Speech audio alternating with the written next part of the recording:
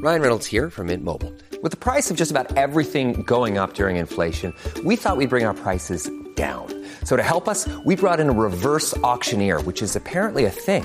Mint Mobile Unlimited Premium Wireless. How to get 30, 30, bit to get 30, bit to get 20, 20, 20, bit to get 20, 20, bit to get 15, 15, 15, 15, just $15 a month? Sold! Give it a try at mintmobile.com/switch.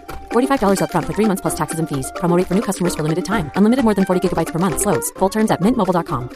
Hey everybody, this is Adam, host of this podcast. Wait, this isn't an ad.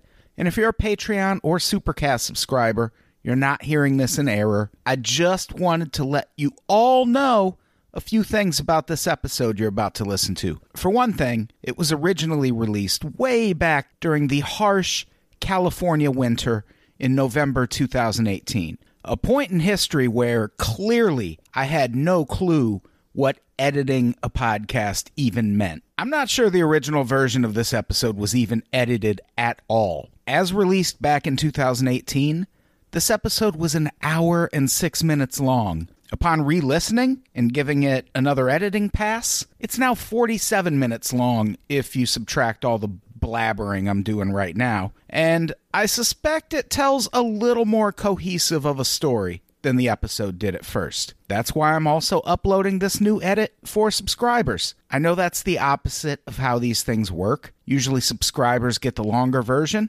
and you still do. You can still find it on our subscription sites. It's just that, in this case, I don't think the extra content is necessarily a benefit to this episode. But hey, listen to both and decide for yourself. But also, we're releasing it for all the world to hear, even if you're not a subscriber, because it relates to a new series of pods that we're bringing your way. As I mentioned on a recent episode of Unpopular Opinion, the CIA just released a mountain of files about UFOs. I've been reading those files, and they are fascinating. So, we're going to do a bunch of episodes about what's in those files. Unlike the Paul Wellstone or Jonestown series, we're not going to do all of those episodes in a row.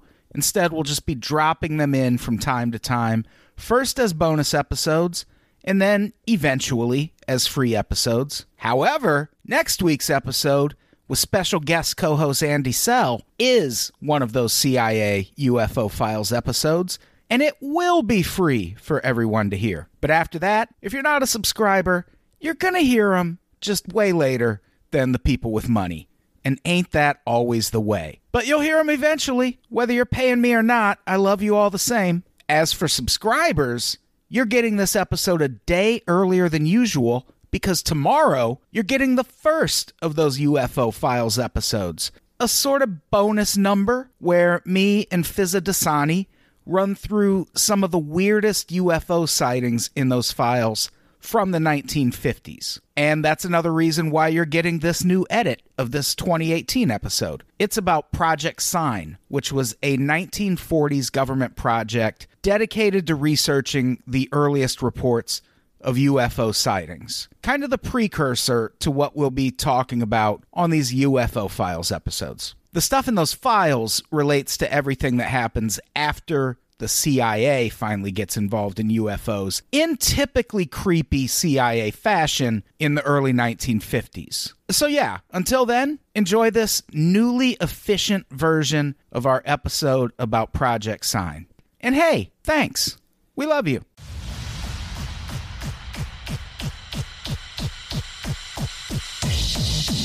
People of Earth, your planet is about to be destroyed. Welcome to Conspiracy, the show, with your hosts, Adam Todd Brown and Connor McSpadden.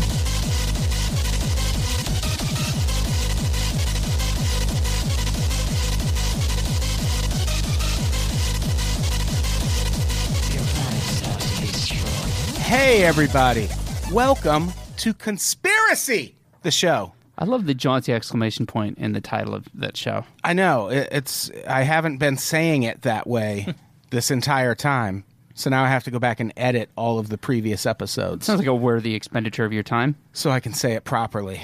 How's everyone doing? That's Danger Van Gorder talking. Hi everybody. Hello. Everyone knows Danger. Yep, I am universally acknowledged. from the band Countless Thousands. That's correct. I'm very happy to be here. That is the name of one of their albums. We're just really excited to be here. Actually, it's the first one. I wasn't even thinking about that, but yes, that's true. Oh my god! All of our albums Get are into the plug positive affirmations. You guys, really excited. Gross. Rivers Langley is here too Hey, I'm here as well. from the Goods from the Woods podcast. That's me. Also, Olivia Hydar's Hi, here. hello. Yes, hi. How is it going? You know, things are all right. You Yeah? know? I mean, well, no, things are bad. Things, yeah. So that was a lie. But other than that, Yeah. great. So this is the lineup for the next 2 weeks on the Yep. show. Yep, strap Because in. we're You're stuck doing with us. a 2-part episode of sorts where we're talking about some of the earliest government attempts at investigating UFOs and at covering up the investigation of those UFOs. This week we're talking about Project Sign, which was, I think, the first actual government. Ace-based. Yeah, that was like where it. Yeah. Next week, we're talking about Project Blue Book. This week's episode is a Patreon exclusive, you lucky motherfuckers. All right. Next week's free episode about Project Blue Book, which is kind of the Environmental Protection Agency of the 1950s and 60s and how it was treated. That will be the subject of next week's episode. And we'll all be here for it, even Danger. Yeah, unless I upset Adam. Yeah, that's possible. I think you've picked a great topic, especially to drop on a podcast, because I was driving here today and wanted to kind of bone up on Project Blue Book. So if you type that into the podcasts on Apple, it's all crazy people. Yeah. So Yeah. Yeah. you guys will be the first non-insane people to have a Project Blue Book pod. Yeah. So let's talk about Project Project Sign. Yes. UFO sightings really took off in the 40s, and there's some speculation that it could be because we set off a bomb visible from space Yeah. around that time. Lots of them. And aliens were like, what is happening down Yeah. there? Yeah, we Yeah. were setting off hundreds a year. So many. Yeah. UFOs have been a thing forever. Like there's Yes. there are fucking Yeah. Bible Times images that have UFOs in the Yep. background. Book of Ezekiel, Yeah. I believe, has a UFO. Yeah. There's that really famous one where it looks like it's almost like shooting something down too. Right, yeah. Yeah. It's the Yeah. chariots of fire and that sort of thing. Yeah. It even goes back all the way to Hindu texts. Right. You can see references to fiery objects in the Right. sky and that sort of thing. Yeah, I mean, there's one of our earliest episodes was about ancient nuclear war and the idea that we have been through this before, and we have at some yeah. point in history we advanced to the point of having nuclear weapons, and then we used them. Oh, yeah, it's- and then Battlestar Galactica happened. yeah, exactly. What is it? It's a Canticle for Leibowitz by Walter Miller. Is that exact plot line? Actually, it's an amazing book. Walter Miller was a veteran. He fought in the U.S. Army, and he was in the Battle of Monte Cassino, which was basically Nazis/Italians on one side of this mountain, U.S. forces on the other, and in the middle, on top of the mountain, was a monastery, and they just shelled over this mountain and ended up razing this monastery and killing all of the monks inside. And he was very much affected by it, and basically wrote this book that takes place over the course of 800 years that describes exactly what you're talking about, where the whole civilization builds up. Yeah. They nuke themselves off the map, and then the only people left are these monks who are just holding on to any text that exists. And one of them is some guy named Leibowitz's shopping list. So it's like pound of salami, 2 heads of lettuce. They Yeah. like had turned it into a holy text. It's so good. Yeah. That's amazing. Yeah, that sounds incredible. It's really good. And then he shot himself as soon as the book was published. Oh, So, boy. Hey, that's the way to go. So war's good. All of these UFO incidents really start gaining steam in the 40s. 1947. Yeah. It's the summer of the UFO. And that is the same year, 1947, is when the Air Material Command. I typed it as material, and spell check was like, nah. You're fucking that up. So Air Material Command, AMC, was asked to study the situation and make some recommendations. On September 23rd, Lieutenant General Nathan F. Twining wrote his superior with this analysis. The phenomenon reported is something real and not visionary or fictitious, like Danger says.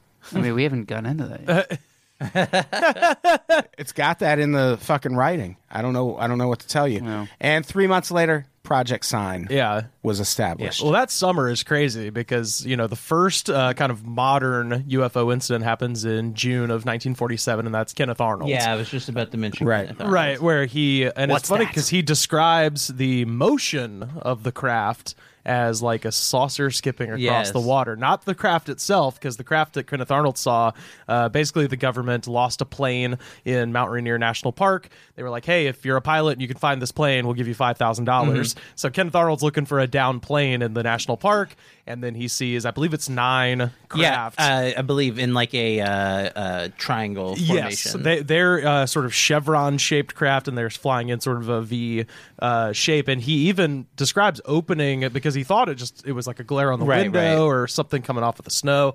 So he opens the window of his craft and like sticks his head out, which is always cracks me up because I just think of Snoopy. But sticks his head out to make sure he can actually see what the fuck he thinks he's seeing, and he does, and he lands, reports this, and that goes all over the world. And then that's June of 47. I think July 7th is Roswell. Yeah, and that's where the term flying saucers is popularized, because he talks about it like it moves like a saucer, shaped like a saucer. Yeah. Well, I think actually he said it was shaped like it was a chevron shape. Oh, right, said. But then the media... So it had Techron. It had Techron. It had the little eyes on the front like cars.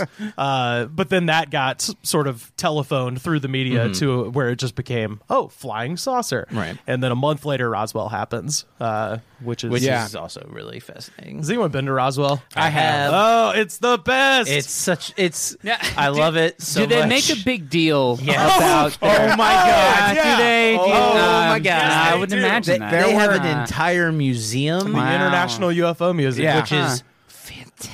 It is really great. It's like if the year 1997 just materialized into a museum. That is the year that I went to the Roswell. Whoa. Wow, you picked the best year to go. It was amazing. It was truly a phenomenal experience. Man, I was there on the day Prince died. So, wow. Yeah, Never forget. It was kind of a bummer, but the museum was dope. And then afterwards, I was like, you know what?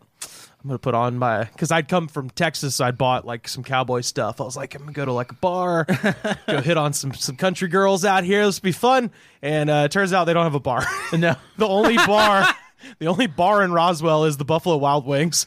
And so I went to B-Dubba-Dubba-Dubbas with my little cowboy get up, and I drank 1 Jack and Coke, and then went back to my hotel and ate 10 wings and watched Prince videos on the bed.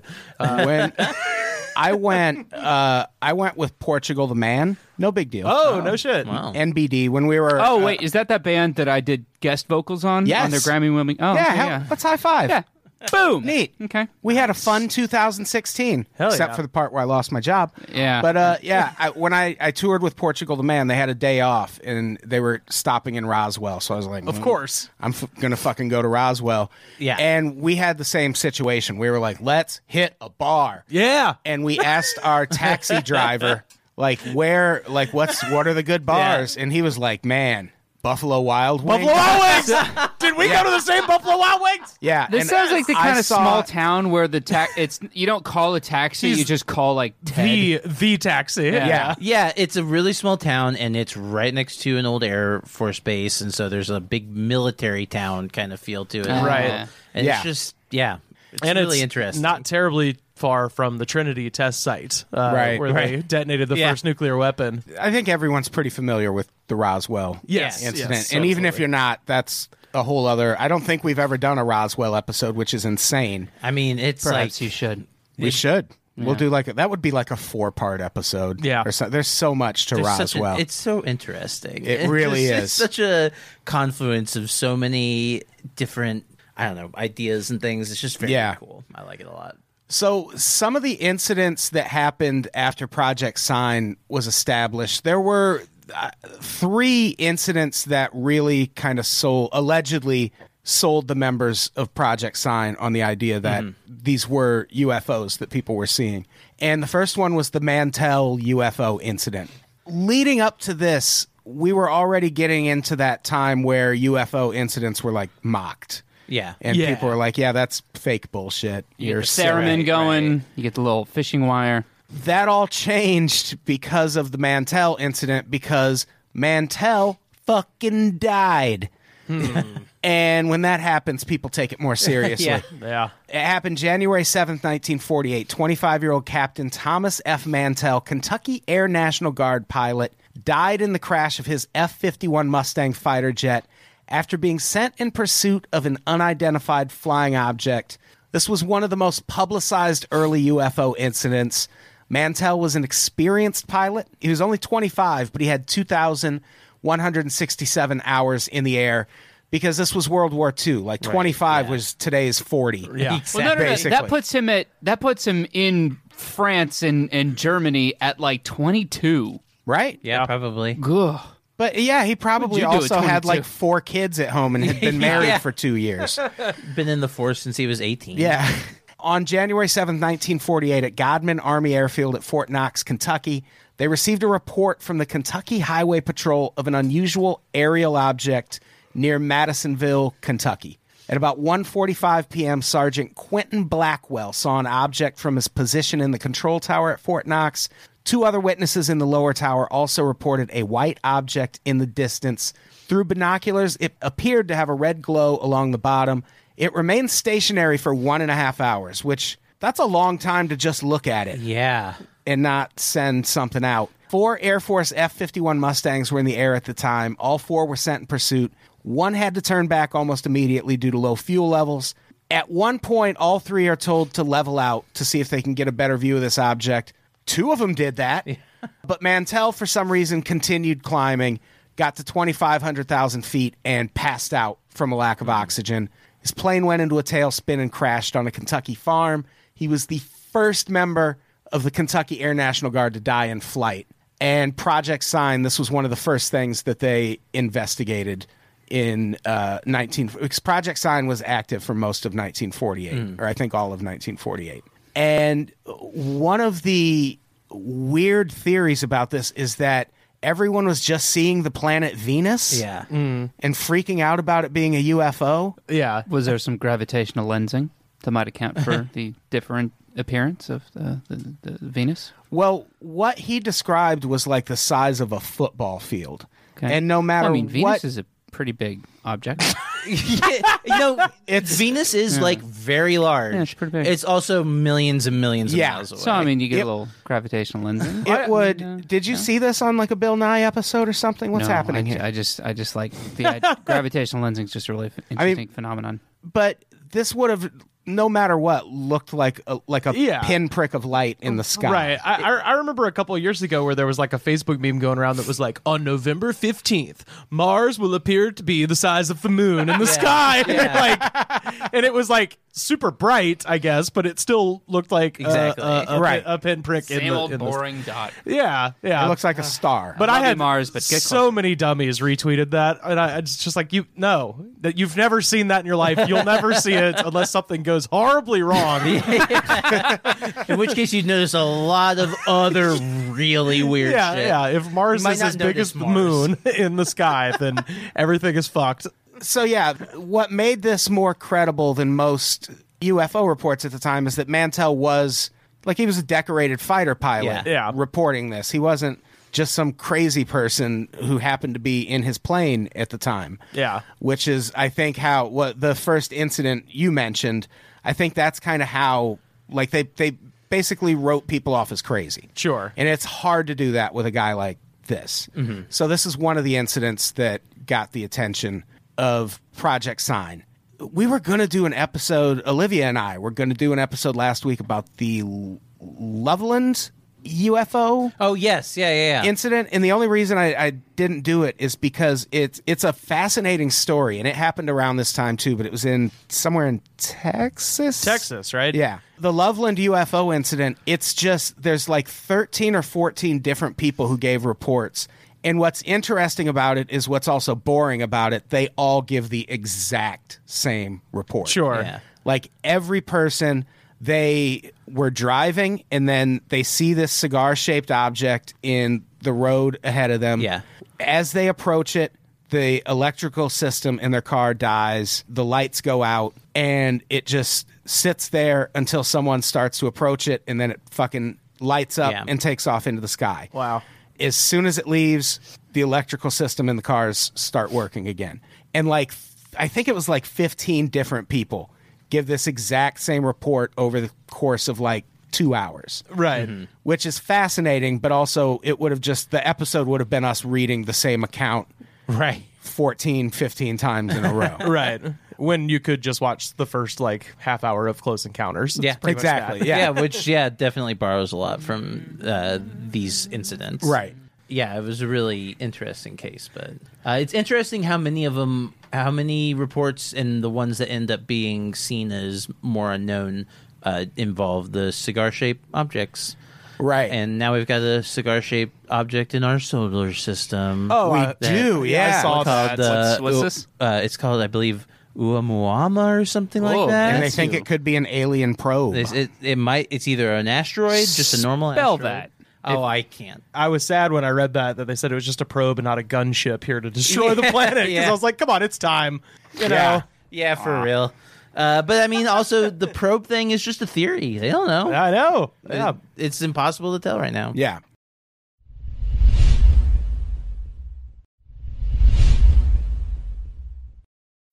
When you need mealtime inspiration, it's worth shopping Kroger, where you'll find over 30,000 mouth-watering choices that excite your inner foodie. And no matter what tasty choice you make, you'll enjoy our everyday low prices, plus extra ways to save, like digital coupons worth over $600 each week. You can also save up to $1 off per gallon at the pump with fuel points. More savings and more inspiring flavors make shopping Kroger worth it every time. Kroger, fresh for everyone. Fuel restrictions apply.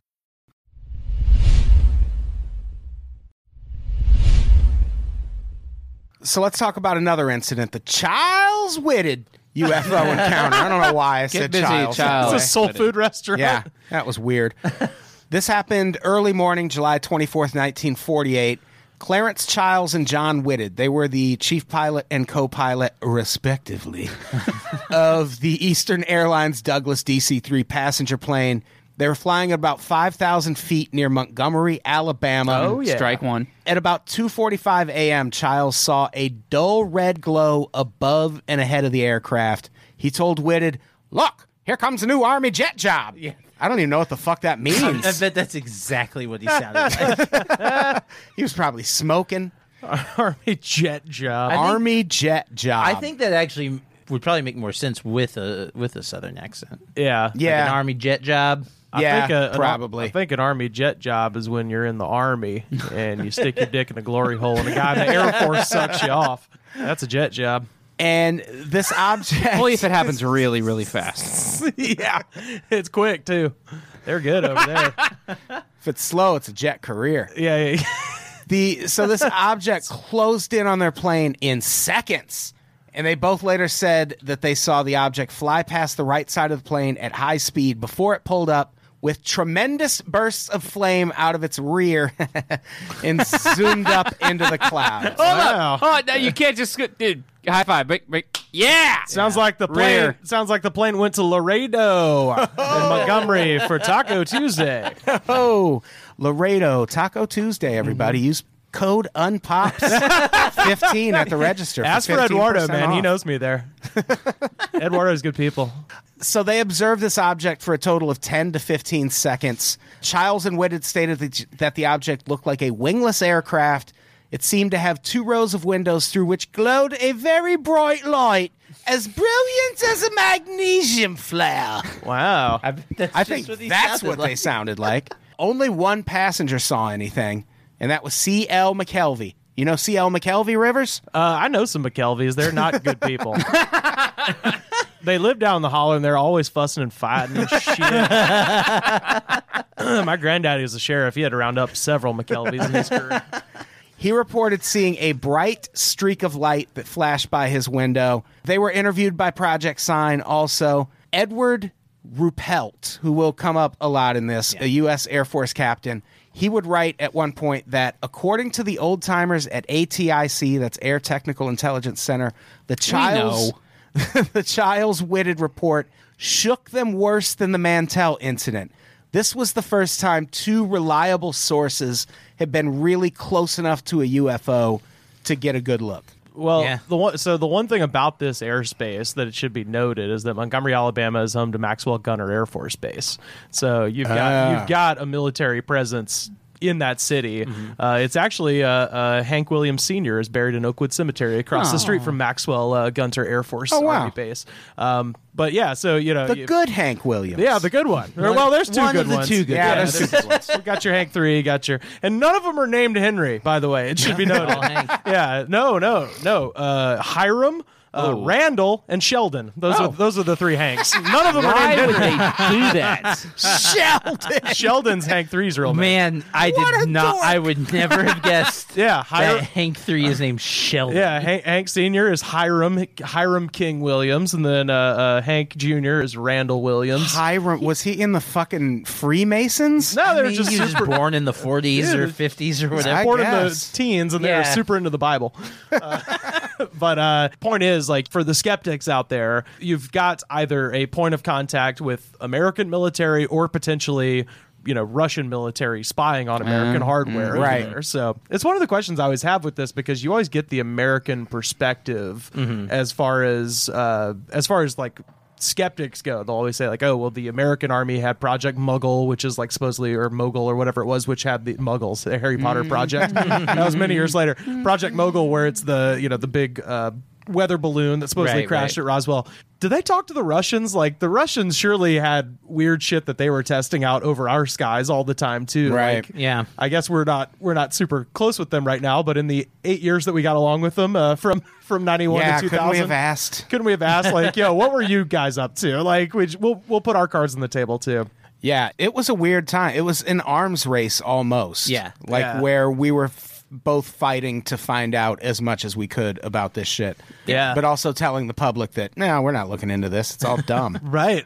You're an idiot. And yeah, I think a lot of UFO sightings do come down to government testing. Oh and yeah, things. They're always doing. Like, just think of the weird shit that we know about. Yeah, that the government exactly. does, and then Anybody remember that awesome sky spiral from a couple of years ago? That's Oh, that was SpaceX. Oh, the Elon Yeah. Musk motherfucker. Yeah.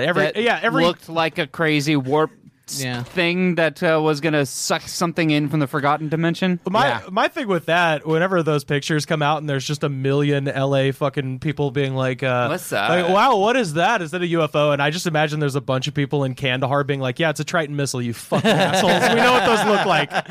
Yeah, that's the thing is there are definitely a lot of and they admit this in the report that they released later on, that a lot of the reports do indicate that they were just misidentifying experimental aircraft and that sort of thing, and that seems like a very reasonable explanation. Yeah. For a lot of things. Yeah, I bring this documentary up all the time called Mirage Men.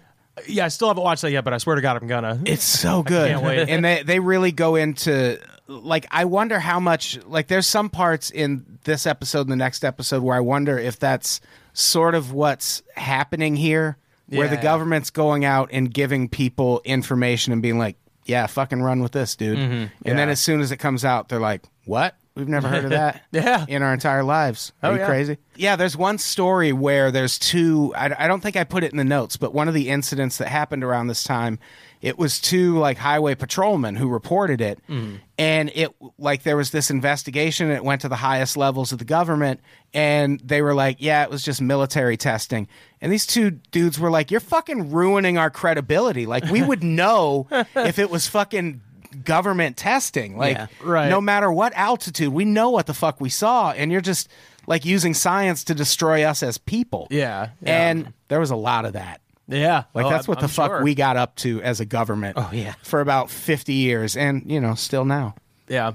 Well, it's easier to discredit just people on the ground. You know what I mean? Yeah. It's a lot easier to make people look crazy than it is to make the government look like they're fucking with you. Yeah. So let's talk about the Gorman dog fight. This is a fun story. It happened October 1st, 1948, and this is kind of the trifecta of UFO incidents that happen under Project Sign that lead them to their belief was that it was UFO activity. George Gorman, he was a pilot with the North Dakota Air National Guard. Ooh, yeah. I bring over some lutefisk and we can watch the dog fight. The aforementioned Captain Edward J. Ruppelt wrote in his book, The Report on Unidentified Flying Objects, he wrote that this was one of the 3 UFO incidents that, quote, proved to intelligence specialists that UFOs were real. And his name will be really important in the next episode because he's the guy who ran Project Blue Book. Yeah. He was the first guy who ran it. And by 1956, he's out and writing books about how the government's lying. He was one of the founding to us. members, along with J. Allen Hynek, who's a professor at the time, and who is also another person who will be really important later on. But yeah, who's also worked on all of these cases that Project Sign was. Yeah, what's interesting about him is he worked on all 3. Yeah, exactly. And he had, no one has seen more UFO evidence than him. Like just the amount of, we'll talk about it more next episode, but Project Blue Book ends up analyzing something like 12,000 reports of UFO activity. It's insane. So Gorman was 25 at the time, but also a veteran World War II pilot. He was participating in a cross-country flight with other National Guard pilots. They all landed at 8:30 p.m., and he decided to get some night flying in. And there were clear conditions. He flew over a football stadium at one point and could very clearly make out this plane flying 500 feet below him. And to the west, he sees an object that appeared to have no wings and was blinking. Air traffic control confirmed there were no other planes in the area. They reach out to another official who confirmed he also saw the object. Gorman decides to chase it, but realizes it's moving too fast to be caught in a straight run, so he tries cutting it off by turns. If anyone's ever played football, when someone's running down the sideline, you're not going to catch them if you run in a straight line. Right. They're just going to pass you. Yeah. But you can, no matter how slow you are, you can usually catch a person if you go in the right angle and you have enough time. Yeah. So that's what he was trying. And what if he caught him? Like, I always think, like, I've never flown a plane, obviously, but like when you hear all these things, it's like, and then we went after him. We were going to get him. I'm like, fuck that, dude. No. I think mostly they just wanted to, like, identify it. Yeah, I suppose. Just be like, what is this thing? Yeah. Have an answer. I don't need the answers that bad. I'd rather remain unexploded. Yeah. Yeah, I feel like I'd just be like, there's a UFO. I'm coming in for landing. Yeah. It is off to the west. Gonna go get a boat and stay out of the skies.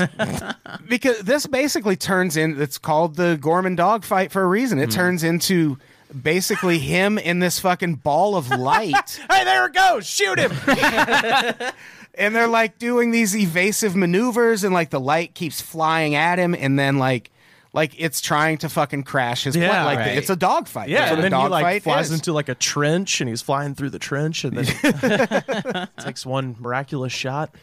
It's a Star Wars reference, Well, he had the everybody. forces. I've really done it here. He chased it to 14,000 feet at one point, at which point his plane stalled. Chased it until he was approximately 25 miles southwest of Fargo, and eventually broke the chase off at 9:27 p.m. Pussy. Yeah, what a fucking asshole. And this was the statement he gave to Air Force investigators. I am convinced that there was definite thought behind its maneuvers.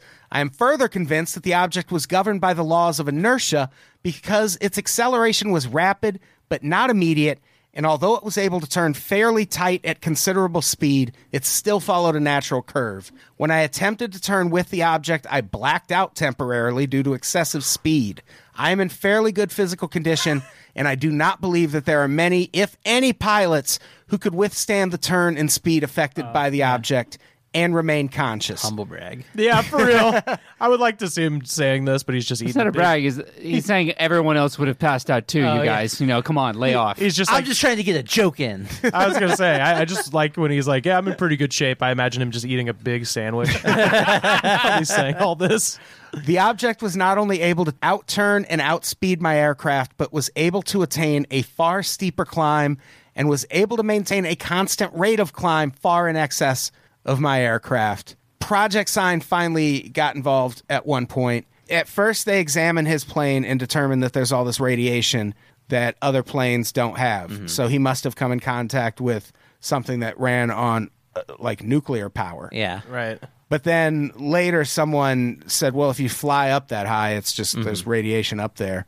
And maybe that's why you were getting radiation on it. But this is another, like, this was like the third thing that happened where Project Sign was like, okay, so this might be real, because this guy didn't have any, like, he's a reliable source. Yeah. Yeah. That's a thing that becomes important, especially with the next episode, where Project Blue Book starts breaking down how credible all these different reports are. Danger, how you doing? Oh, I'm good. Good. You've been very quiet. I'm just interested in these stories here. Soaking it in. Okay. Yeah. Soaking it in. Yeah. That's a good stance. Your name is Danger. Do you chase the UFO if you're in that pilot? No, heavens. Yeah, No. really? I'm like, hey, you know what? There's a thing that I don't understand. I'm going on break. You know, we need to rename you Sensible. Yeah, I'll take that. I'll take that.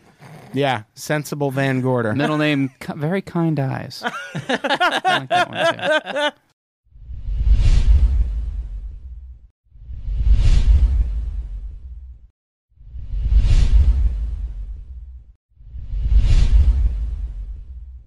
So let's talk about the estimate of the situation. What? Yes. This is the Finally. Is that a prog album? I love the name of this thing.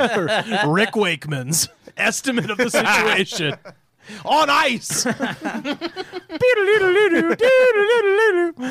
It's a different band. The estimate of the situation was the WWF's estimate of the situation. The worst pay-per-view of 1989. it was the alleged end result of Project Sign and sort of Project Grudge too, which like pops up the next year for about a year. Envious of Project Sign. Couldn't get a better name. It felt they could do better, and it really motivated it. It showed up in the background of pictures all the time. Yeah. Huh? You get that reference, pal? Yeah, it's a movie. What's it called? The Grudge. Oh, good job. Oh, I thought it was a Men in Black reference. I haven't seen it though. The Grudge was dumb. Like the actual Men in Black. The original was pretty good, though. Mm-hmm. Yeah. So the estimate of the situation. It was allegedly written in 1948 by Project Sign members, and it supposedly explained Project Sign's reasoning for concluding that the extraterrestrial hypothesis was the best explanation for unidentified flying objects. This is the holy grail of UFO research. And they couldn't have come up with a cooler name? Well, that's apparently an official government name for when you do a big research project like this. It should be called My Shit Right Here. This is my shit right here.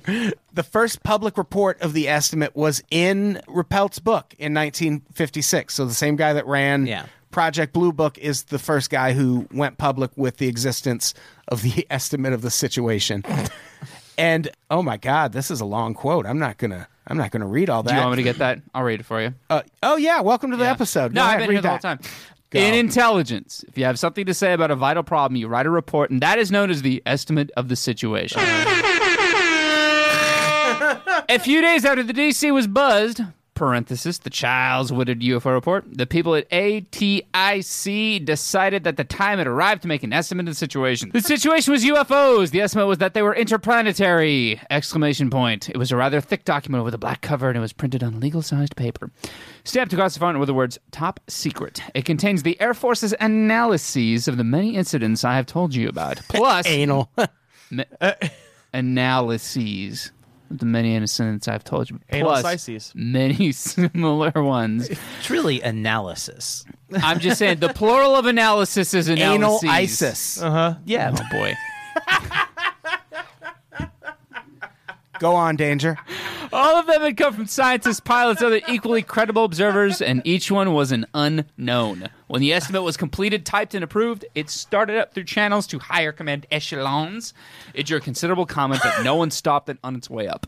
So over the years, the Air Force has basically just flat out denied that this estimate of the situation even exists. Right. Yeah. And like they have basically shot down the idea that a team of scientists in the 50s got together and were convinced that UFOs were real. Right. The Air Force is just like, dude, I didn't say I fucking liked her in my diary. Shut the fuck up. Yeah. You weren't supposed to read that. But what's really interesting is that this book had to pass Air Force censors because they're not going to let him put out like national security stuff or anything that's going to endanger us. Sure. So that's what makes me wonder, is this book real? Because if it is, for one thing, it would have been finished after he left Project Blue Book. Yeah. Because all of the stuff that results from Project Blue Book happens after the one guy who cared about it left. Yeah. So with this book passing Air Force censors, I brought up Mirage Men before, and that's a documentary about this government agent who, when people stumble onto something real, he goes out and gives them fake information and says, hey, I'm the government. You can trust me. It's coming from the government. Yeah. And as soon as they publicize that information, They disavow. The government's like, what? Yeah. You fucking crazy person. That could be what's happening here, where the Air Force saw that in his book and was like, no, that's not real. But let's let him put it in the book anyway. Yeah. And we'll just see what people say. And then now, every year after year, they're like, what? That's not a real thing. Right. Well, similar to the Roswell thing, where they released it in the newspaper the next day. Exactly. Yeah. Which I have that on a coffee cup that I bought at the International UFO Museum. So wait, were you saying that you're not sure if this book exists? The Repelt's book? No, Repelt's book obviously exists. Oh, yeah, I just found it on Amazon. Why would we be questioning if that book existed? It sounded like that's what you were saying. Are you even still listening to the podcast? Barely. But yeah. Why did you want to do this episode? Because I like you. Oh my God. Olivia. Olivia's fun to follow on Twitter. So, and I'm excited to finally meet Rivers. I like his fun. You accent. didn't even know Rivers was fun. I like his fun. Yeah. That's my new Twitter bio. Estimate of the situation? I like his fun. I misheard something you said. Please continue. Yeah. No, what he's saying is that this exists, but we're not sure if it actually came from the government or if someone just made it the fuck up. Right. Yeah. But that was in 1956 is when rumors of this book existing, this book where science gets together and convinces themselves based on evidence that UFOs are extraterrestrial. Yeah, it's like the Chinese democracy of government documents. Right. Or SMILE or something like that. And no one's ever been able to get anywhere with Freedom of Information Act requests about this book. So depending on who you believe, that's how Project Sign ends, or Project Sign just ends and becomes Project Grudge. Yeah. Which also ends really quick, and then we get to Project Blue Book. Yeah, saying that any of the Project Sign or Grudge, saying that the end always feels kind of weird because they continue the same work with most of the same staff. It just changes names several times. Danger, what's your take on this? On the UFOs.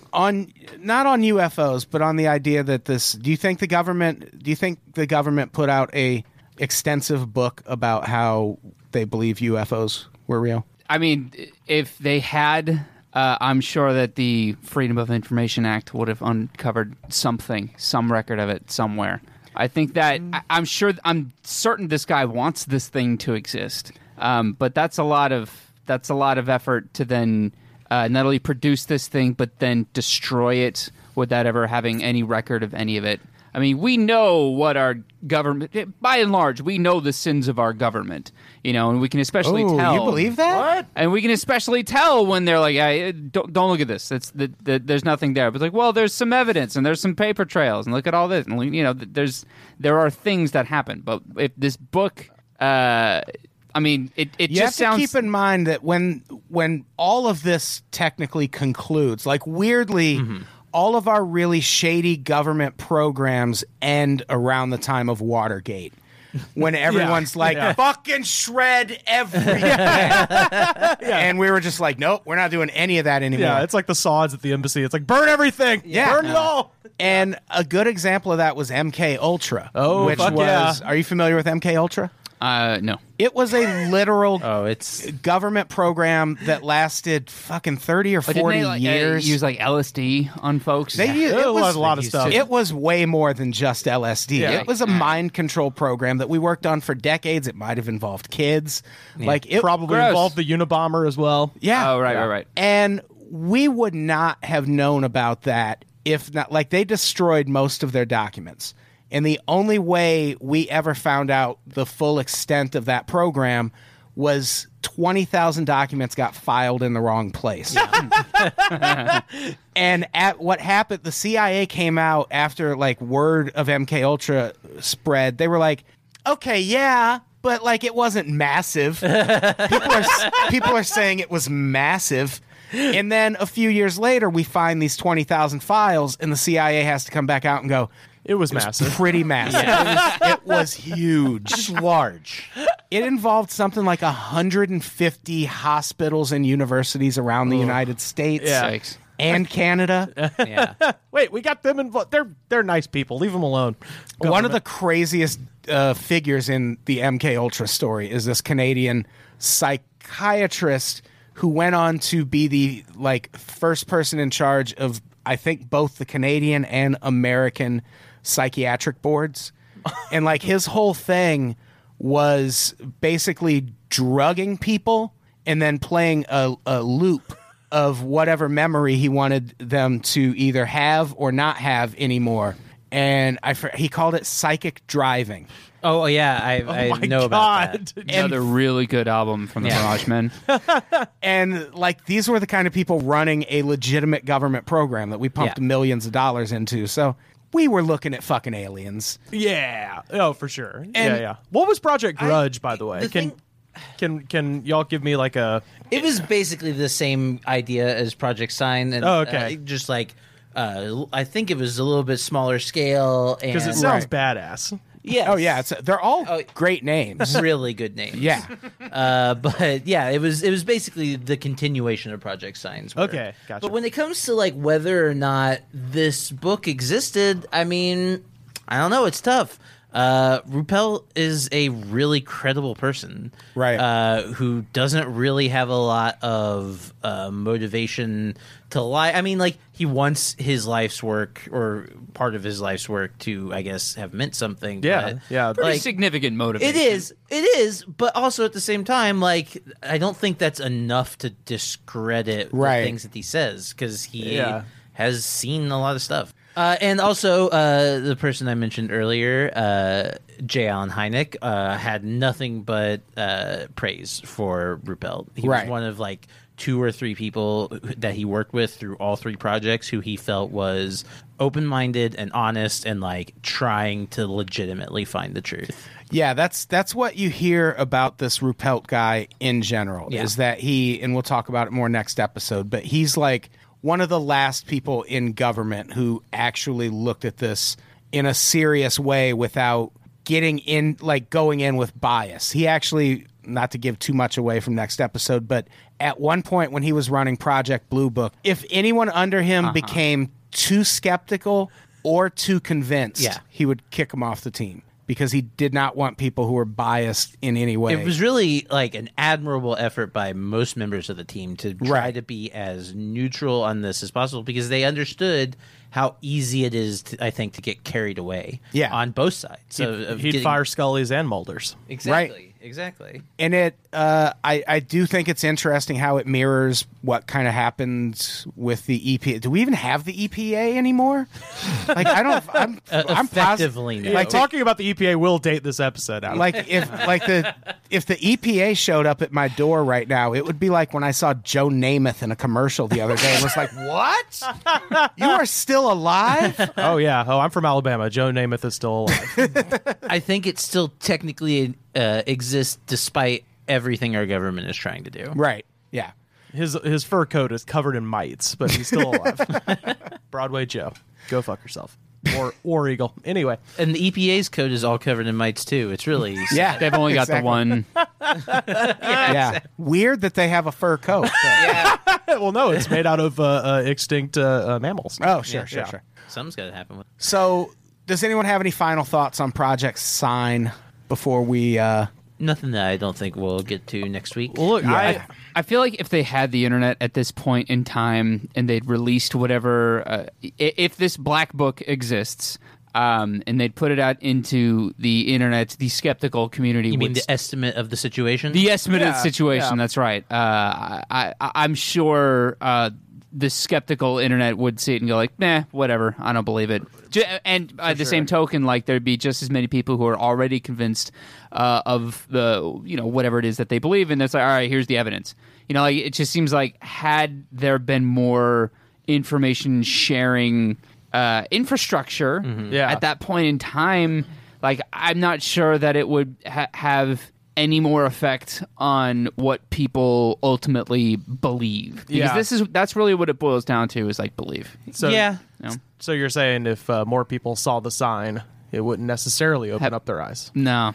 Okay. Wow. Ace of Base references. I wanted on to tie it my into a podcast. bow. I'm sending Ace of Base an invoice for my ad revenue for this. So yeah, we're going to talk about Project Blue Book next, and I think it's going to be an interesting episode because we're going to do it naked. We're going to do it. We're going to do it naked. Okay. We're all going to do ayahuasca first. Oh, well, now I'm 100% on board. Did I tell that? We'll talk about it off. We'll save it for Boko. Yeah. Olivia has a concussion now, everybody. I just was worried about making noise. Hey, we need to get more people on the Patreon, and then we could get the foam behind Olivia's I should have put foam behind the disco curtains. I don't know why I didn't. I feel like they dampen the noise enough. Yeah. What the hell? Those were a bitch to put up. I'm just looking out for Olivia's safety here. Oh, I'm not. I want to make it everyone clear. I am fine. Okay. I bumped my head against the wall. I was more concerned about noise for the neighbors. I'm just saying, as a person prone to gesticulation, I appreciate it. All right, let's get the fuck out of here. Olivia, say goodbye. Bye. Rivers, say goodbye. Guten Tag. That's hello. No, it's good day. It's good day, sir, or should I say, Herr Dangler. What? Auf Wiedersehen. Goodbye, everybody. We love you.